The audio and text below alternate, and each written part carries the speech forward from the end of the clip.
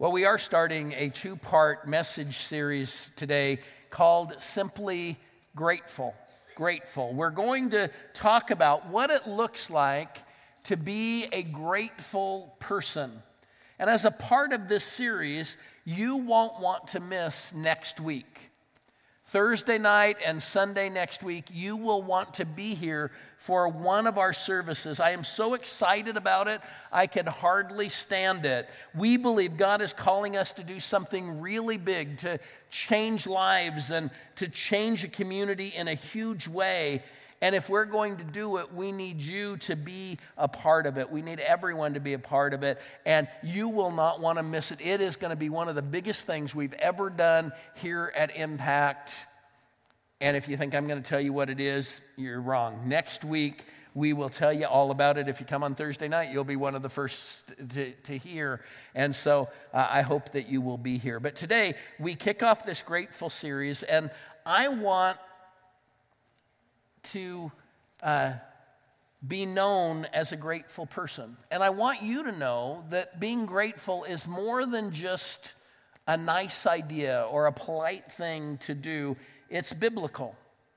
We handed out several weeks ago these bracelets. Many of you are wearing these bracelets. We challenged you to pray every day at 3:30 for Impact and for our ministry here. If you didn't get a bracelet yet, they're in baskets at the doors, and you can pick one up. And we challenge that. But on this bracelet, there's a scripture, and the scripture is really significant. Here's what it says. 1 Thessalonians 5:16 and 18 says this: "Rejoice always, pray continually, give thanks in all circumstances, for this is God's will for you in Christ Jesus." And so, being grateful isn't just a nice way to live, it's literally God's will for you. It's God's will for you to be grateful in all circumstances. And what we're grateful for might change based on our perception. Here's a letter a mom received from her daughter who was in college. This is before email and stuff, but here's the letter she received. "Dear Mom, sorry I haven't written sooner. My arm really has been broken. I broke it and my left leg when I jumped out from the second floor of my dormitory when we had the fire. We were lucky. A young service station attendant saw the blaze and called the fire department. They were there in minutes. I was in the hospital for a few days. Paul, the service station attendant, came to see me every day. And because it was taking so long to get our dormitory livable again, I moved in with him. He's been so nice. I must admit that I'm pregnant. Paul and I plan to get married just as soon as he can get a divorce. I hope things are fine at home. I'm doing fine, and we will write more when we get a chance. Love always, your daughter, Susie. P.S. None of the above is true, but I did get a C in sociology, and I flunked chemistry. I just wanted you to receive this news with a proper perspective." The proper perspective often helps us be grateful even in situations that are not ideal. I want to be a grateful person. I want to notice and appreciate the blessings in my life and the nice things that people do for me. And that goes beyond saying thank you. That goes beyond writing thank you notes. Being grateful is more than just being polite. It's a way of life, a way of living your life that notices the good and is thankful and takes action. But there are some barriers to being a grateful person. Let me list 4. The first is dissatisfaction. It's a principle that's so simple that we quite often overlook it. I can't be grateful for what I have when I'm constantly wanting more and new and better and nicer things. And most advertisements are designed to convince us that what we have isn't good enough, that it isn't nice enough. I can't be grateful and dissatisfied at the same time. I just can't be. The next barrier to being a grateful person is entitlement. This is an attitude that says, I deserve what I have. In fact, I deserve more than what I have. And it's really hard to be grateful for things that you think that you're entitled to. You might think that you're entitled because you work hard, or because the government should provide it, or because you are the customer, and after all, the customer is always right. But if you feel entitled, you will never feel grateful. Another barrier is negativity, and negativity is really the outgrowth of entitlement. When we think we deserve better, or that we could do better at it than the people around us, then we tend to become really critical. It's an easy trap to fall into. We are so quick to notice what's wrong. Most of us have never run a restaurant or a retail store or driven a semi-truck. But if you listen to us talk, we think we know better how to do those jobs than the people who are actually really doing them. And the problem with our sports teams, apparently the problem with our sports teams is the players who really could do it right, the people who really could manage the team correctly, won't put down their pizza and get up from their couch and actually go out on the field. And this happens in church too. Some of the things said to the volunteers in our cafe, or the notes written on welcome cards, are really far more critical than encouraging. It's pretty hard to be grateful when you're constantly complaining. It's hard to be grateful when you're constantly complaining. The last one is busyness or carelessness. And this may be the most common barrier to gratitude. We just get so busy that we're so careless and we just forget to be grateful. Or we get accustomed to the good things in our lives, and we get so accustomed to the good things that we stop even noticing them. We are so busy and surrounded by so many good things in our life that we just kind of move through life in this careless, ungrateful fog. And we need to learn to be grateful, just to slow down enough to take the time to appreciate the good things in our lives and to express gratitude for them. The Bible tells us about this amazing event that happened in the life of Jesus. 10 guys with leprosy come to Jesus and they ask to be healed. Now, you have to understand a little bit about the disease and a little bit about how they viewed leprosy in that time to really catch the full story. Leprosy was a disease where the skin literally starts decaying, and literally the body begins to destroy itself and it begins to fall apart. It was thought in Jesus' day to be highly contagious. And society at the time separated the people with leprosy from everyone else. They separated them from their families and from their jobs and from their churches. And if a person with leprosy was walking somewhere and someone was coming towards them the other way and getting close to them, then the person with leprosy was required to yell, "Unclean, unclean, unclean," which of course would be embarrassing and humiliating. And if by chance they got better, which didn't happen very often, they were required to go to the priest to be inspected by the priest to make sure that they were disease-free. And if they were, the priest would declare them clean. Clean. So these 10 guys with leprosy, these 10 guys who have been isolated from their families, these 10 guys who are outcasts from society, come to Jesus and they ask him to heal them. And Jesus very simply tells them to go to the priest and be inspected. Now here's the interesting part. Apparently when they leave Jesus to go to the priest, they still had leprosy. Their bodies were still racked with the disease. Now here's a sideline. Often God waits for us to take a step of faith before he moves. We see this over and over again in Scripture, and I've seen this in my own life as well. So they ask Jesus to heal them. He says, okay, go see the priest, and they head off. Maybe head off isn't a good term when you're talking about guys with leprosy. I don't know. So they leave and they go see the priest, and their bodies are still racked with disease. And somewhere between where Jesus was and where the priest is, they're healed. The leprosy is gone. All 10 guys are healed. I wonder what it was like.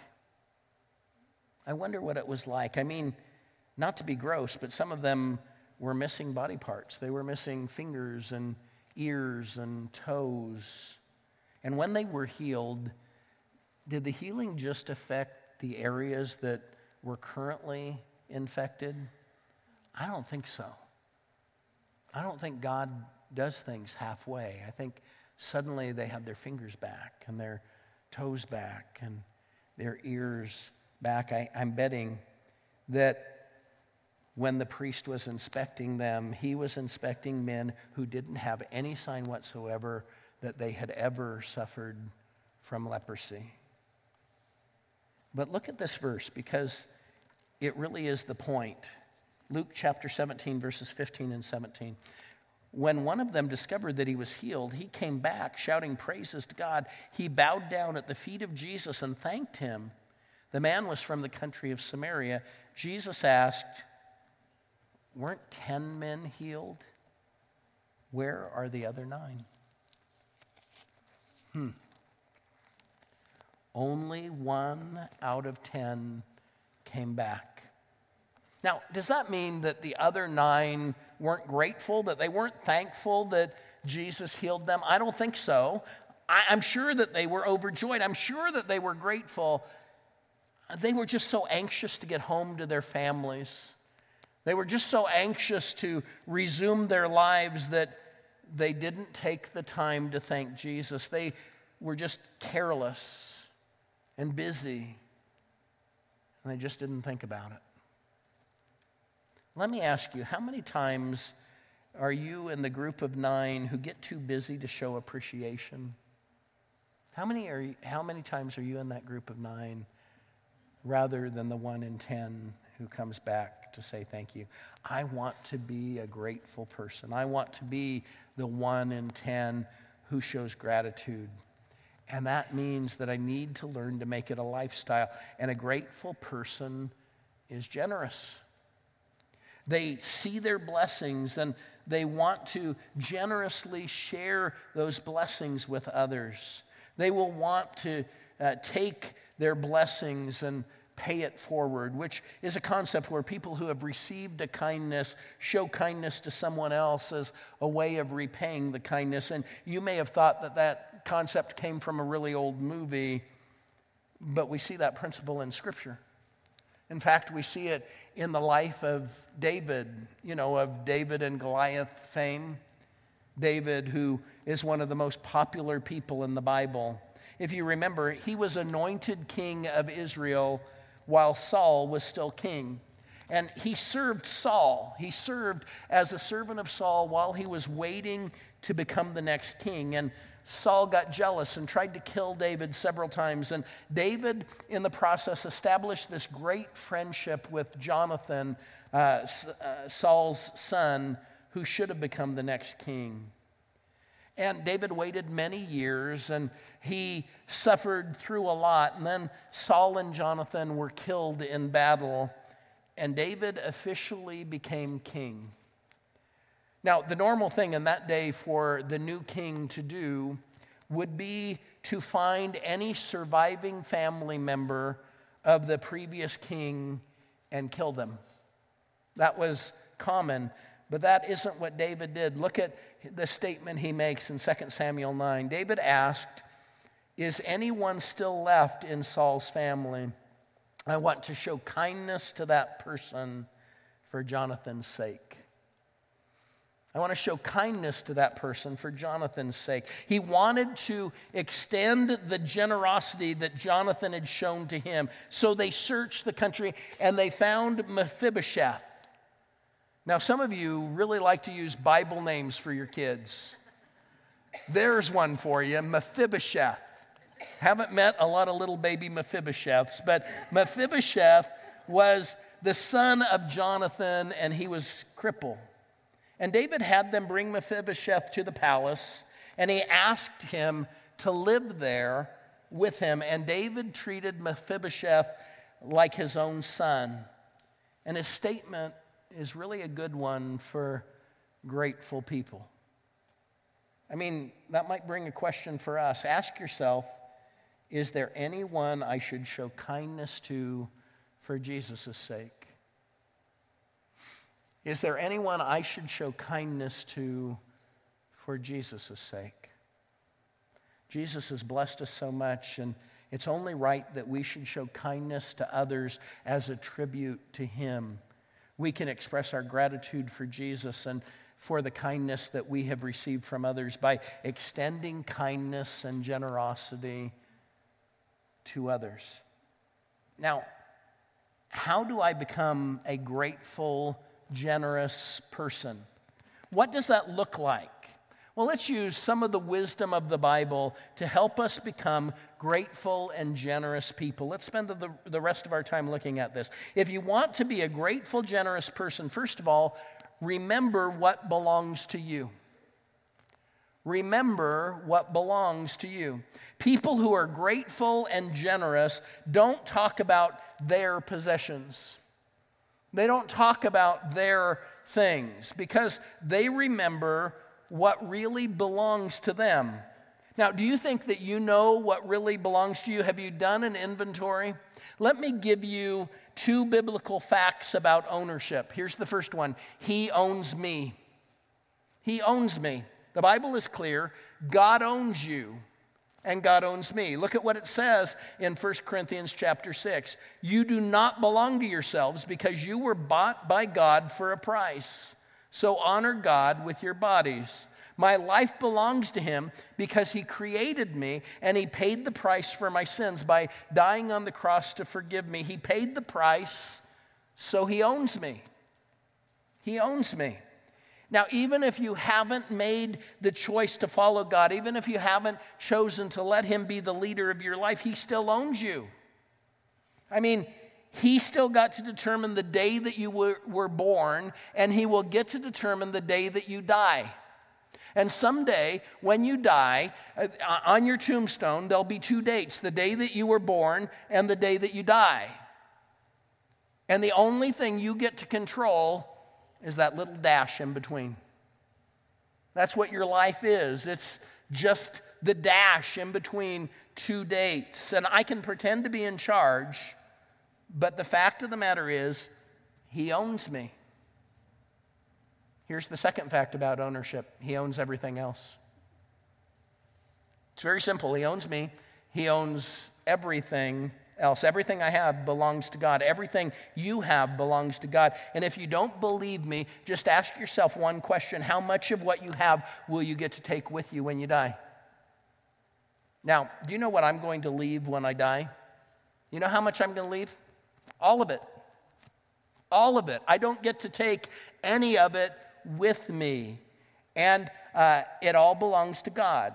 And that's exactly what the Bible says. Look at what it says in 1 Timothy 6, verse 7. After all, we brought nothing with us when we came into the world, and we can't take anything with us when we leave. Now, it may seem a little depressing to you that you don't own anything, that it all belongs to God. But knowing this and really understanding this allows you to become a generous person. If I said to you today, let's just say, Nikki, I want you to give $100 to everybody in this room today. I want you to be generous, give $100 to every person in this room. She might think, I can't afford that. I can't afford that. But what if I said a billionaire stopped by and left stacks of money in the office, and I handed Nikki $1 million in cash, and I said, give everybody $100 and then go be really generous with the rest of it. I mean, I want you to express gratitude by being generous to everybody. I mean, it's easy to be generous with somebody else's money. It's really easy to be generous. I mean, you would give the best tip of your life at the restaurant today if you were tipping with somebody else's money. We would hand it out freely. We would change lives of people who are really struggling. And that's what happens when I'm generous with what God has given to me. I give to others in need, and I give to the church, and I loan my cars and my tools and my house. It's so much easier to be generous when I remember it isn't mine. It's not my stuff. It's not my money that I'm giving. I don't own it. And in the Old Testament, again, David said this about giving, and it makes so much sense. Look at what he said in 1 Chronicles 29. But why should we be happy that we have given you these gifts? They belong to you, and we have only given back what's already yours. It's easy to be generous when I understand that what I have doesn't belong to me. I can't be proud of what I give to God because I'm only giving back what's already His. Secondly, if you want to be a grateful and a generous person, go beyond the minimum. Go beyond the minimum. The difference between an ungrateful person and a grateful person is an ungrateful person is usually trying to do the minimum. They're trying to do the least that they can to get by. They want to do what they have to do and no more. But the grateful, generous person is always trying to figure out how they can do more, how they can go beyond the minimum. In the Bible, the leaders of the church at one point were taking a special offering to provide food for people who were suffering through a famine in their area. And the church in Corinth had promised to send a special offering, but they hadn't kept their commitment.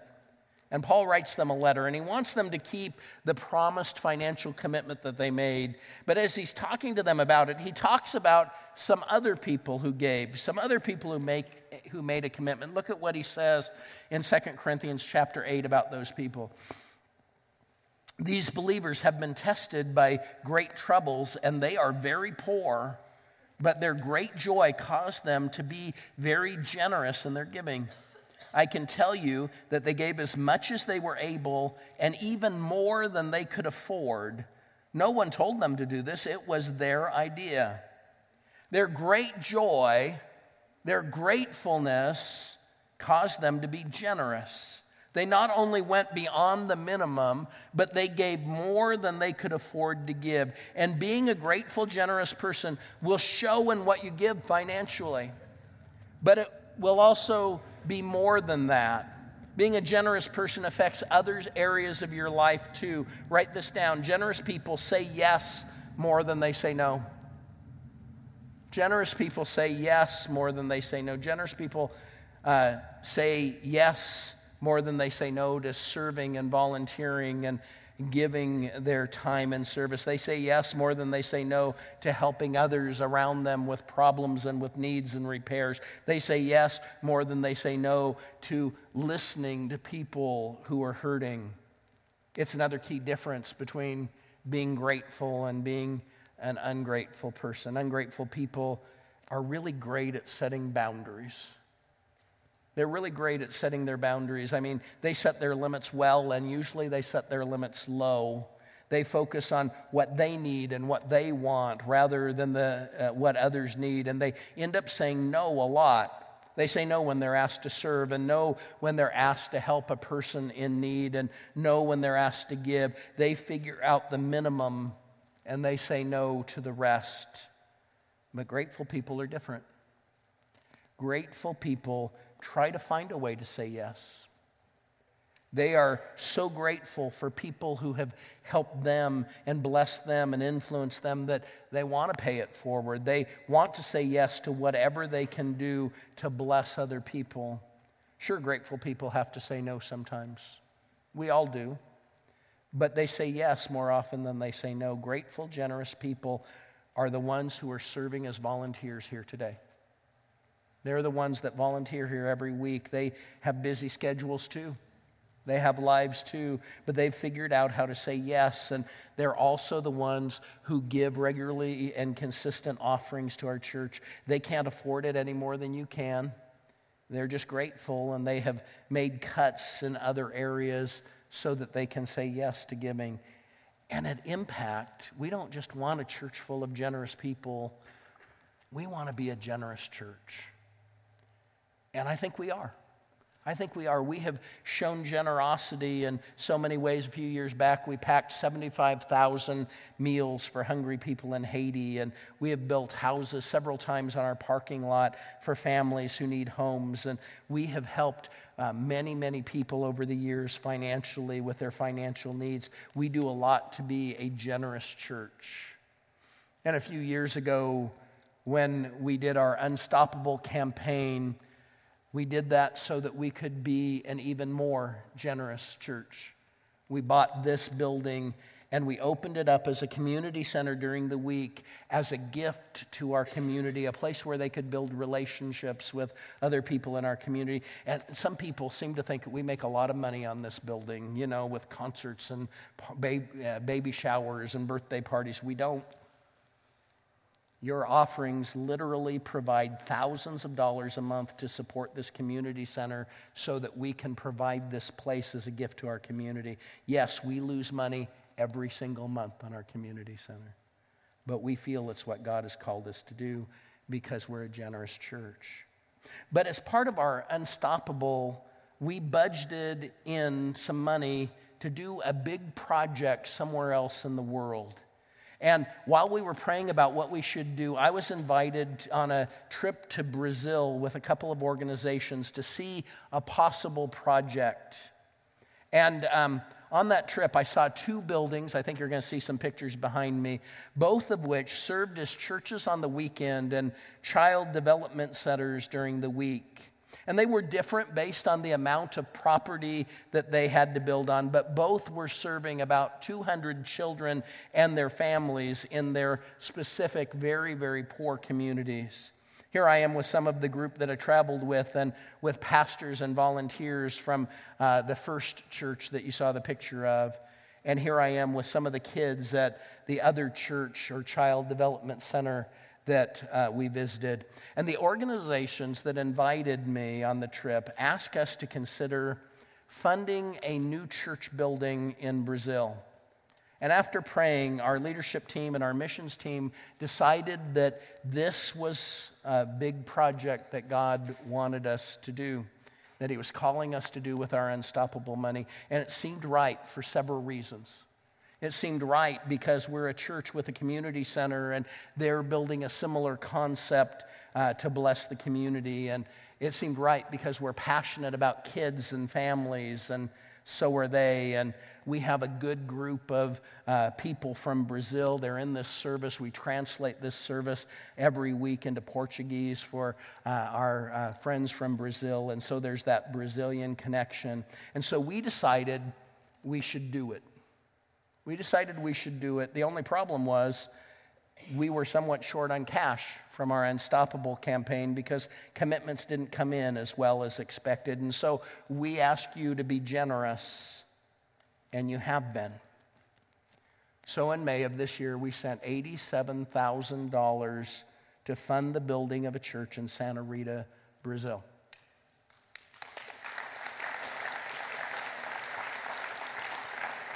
And I want to show you some pictures of that under construction. This right here is the site that it was built on, and the next picture will show you how they lay foundations, apparently, in Brazil. And then the walls have begun to go up. And one more picture from the outside. They're using every inch of this property to be a church and a future child development center. And way to go for being generous. Way to go, church. And it would have been really easy and even logical to say, we didn't reach our goal, so we can't do it. But generous people and generous churches go beyond the minimum. They say yes more than they say no. In fact, when you think about it, you really haven't become generous until you go beyond the minimum. You really haven't even started to be generous until you go beyond the minimum. The minimum is what's expected. It's what you have to do. Generosity starts after you've gone beyond the minimum. Giving 10% or the tithe is what the Bible teaches as the starting place for people in their giving. And so generosity starts with the offerings I give above and beyond 10%. Doing your part and volunteering for an hour or two is expected when you belong to a church or an organization, but changing your schedule to serve for several hours per week, or to change your schedule to help your neighbor with a home project, or doing something way out of the ordinary that affects your schedule is more than expected, and that's when you become generous. When you go beyond the minimum. Generous people go beyond the minimum when they give time, or they use their skills, or they give their money. One last one. If you want to be a grateful, generous person, find ways to bless others. Find ways to bless others. Grateful people understand just how much God has blessed them. He has blessed us by saving us from our sin, and He has blessed us by giving us all of the good things in our life. That's what the Bible says. All good and perfect gifts come from God. He has blessed us by letting us live in a great country, by giving us a great church, by giving us so many wonderful people to do life with. And God has blessed us so that we can bless others. He has blessed us so that we can bless others. That's what it says in 2 Corinthians chapter 1. Look at what it says. All praise to God, the Father of our Lord Jesus Christ. God is our merciful Father and the source of all comfort. He comforts us in all our troubles so that we can comfort others. When they are troubled, we will be able to give them the same comfort God has given us. God comforts us in our trouble so that we can comfort others when they're in trouble. Please understand the concept here. Please understand what this scripture says. Whatever blessing God has given you, whatever help He has given you in your time of trouble, He expects you to use to bless other people. He expects you to use that to bless others. If He provided someone to comfort you when you had a loss in your family, you need to be there to comfort someone else in their time of loss. If He provided people to walk with you through a divorce or through unemployment or through tough times with your job, you need to be helping others in the same situation. Grateful, generous people will understand that they have been blessed to be a blessing. You have been blessed to be a blessing. How can God use you to bless others? How does He want to use you? Are you generous enough to let Him bless others through you? Look at one more scripture. It's from 2 Corinthians 9. You will be blessed in every way, and you will be able to keep on being generous. Then many people will thank God when we deliver your gift. God will keep blessing you so that you can keep being generous to others. And when you are, people aren't going to thank you. They shouldn't. They're going to thank God. He will get the credit. He will get the glory. Let me close with a story from the book Choosing Gratitude. Let me read it to you. A church group from North Carolina had traveled to the Caribbean on a mission trip. As you probably know, the conditions at the posh luxury resorts are a far cry from the impoverished way of life endured by many others on these tropical islands. During this particular ministry trip, their host took them to visit a leper colony on the island of Tobago. And while there, they held a worship service in the campus chapel. As you can imagine, the sight of emaciated lepers filling into the seats on the bare pews bore deeply into the minds and memories of each visitor to this unaccustomed scene. But no memory left its mark like this one. When the pastor announced, "We have time for one more hymn. Does anyone have a favorite?" He noticed a lone patient seated awkwardly on the back row, facing away from the front. At this final call for hymn requests, with great effort, the woman slowly turned her body in the pastor's direction. Body would perhaps be a generous description of what remained of her. No nose, no lips, just bare teeth, askew within a chalky skull. She raised her bony nub of an arm to see if she might be called on to appeal for her favorite song to be sung. Her teeth moved to the croaky rhythm of her voice as she said, "Could we sing, 'Count Your Many Blessings'?" The pastor stumbled out of the pulpit, out the door, and into the adjoining yard, tears of holy conviction raining down his face. One of the traveling party rushed to fill his place, beginning to sing the familiar song in this unfamiliar place, arguably the most unblessed of any spot on the universe. A friend hustled outside, put his arm around the sobbing pastor, and consolingly said, "I'll bet you'll never be able to sing that song again, will you?" "Yeah, I'll sing it," the pastor answered, "but never the same way. Never again."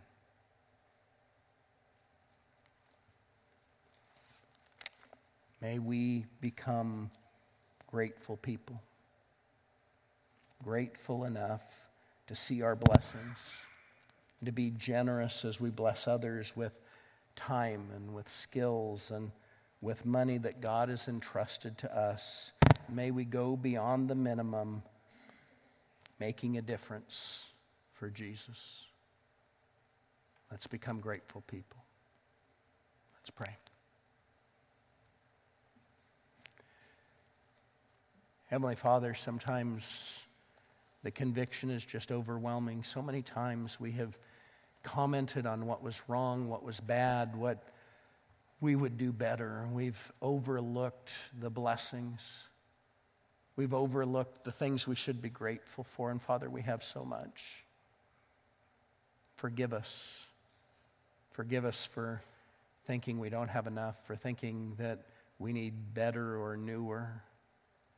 Forgive us, Father, for the times when we've been negative and critical and dissatisfied and harsh.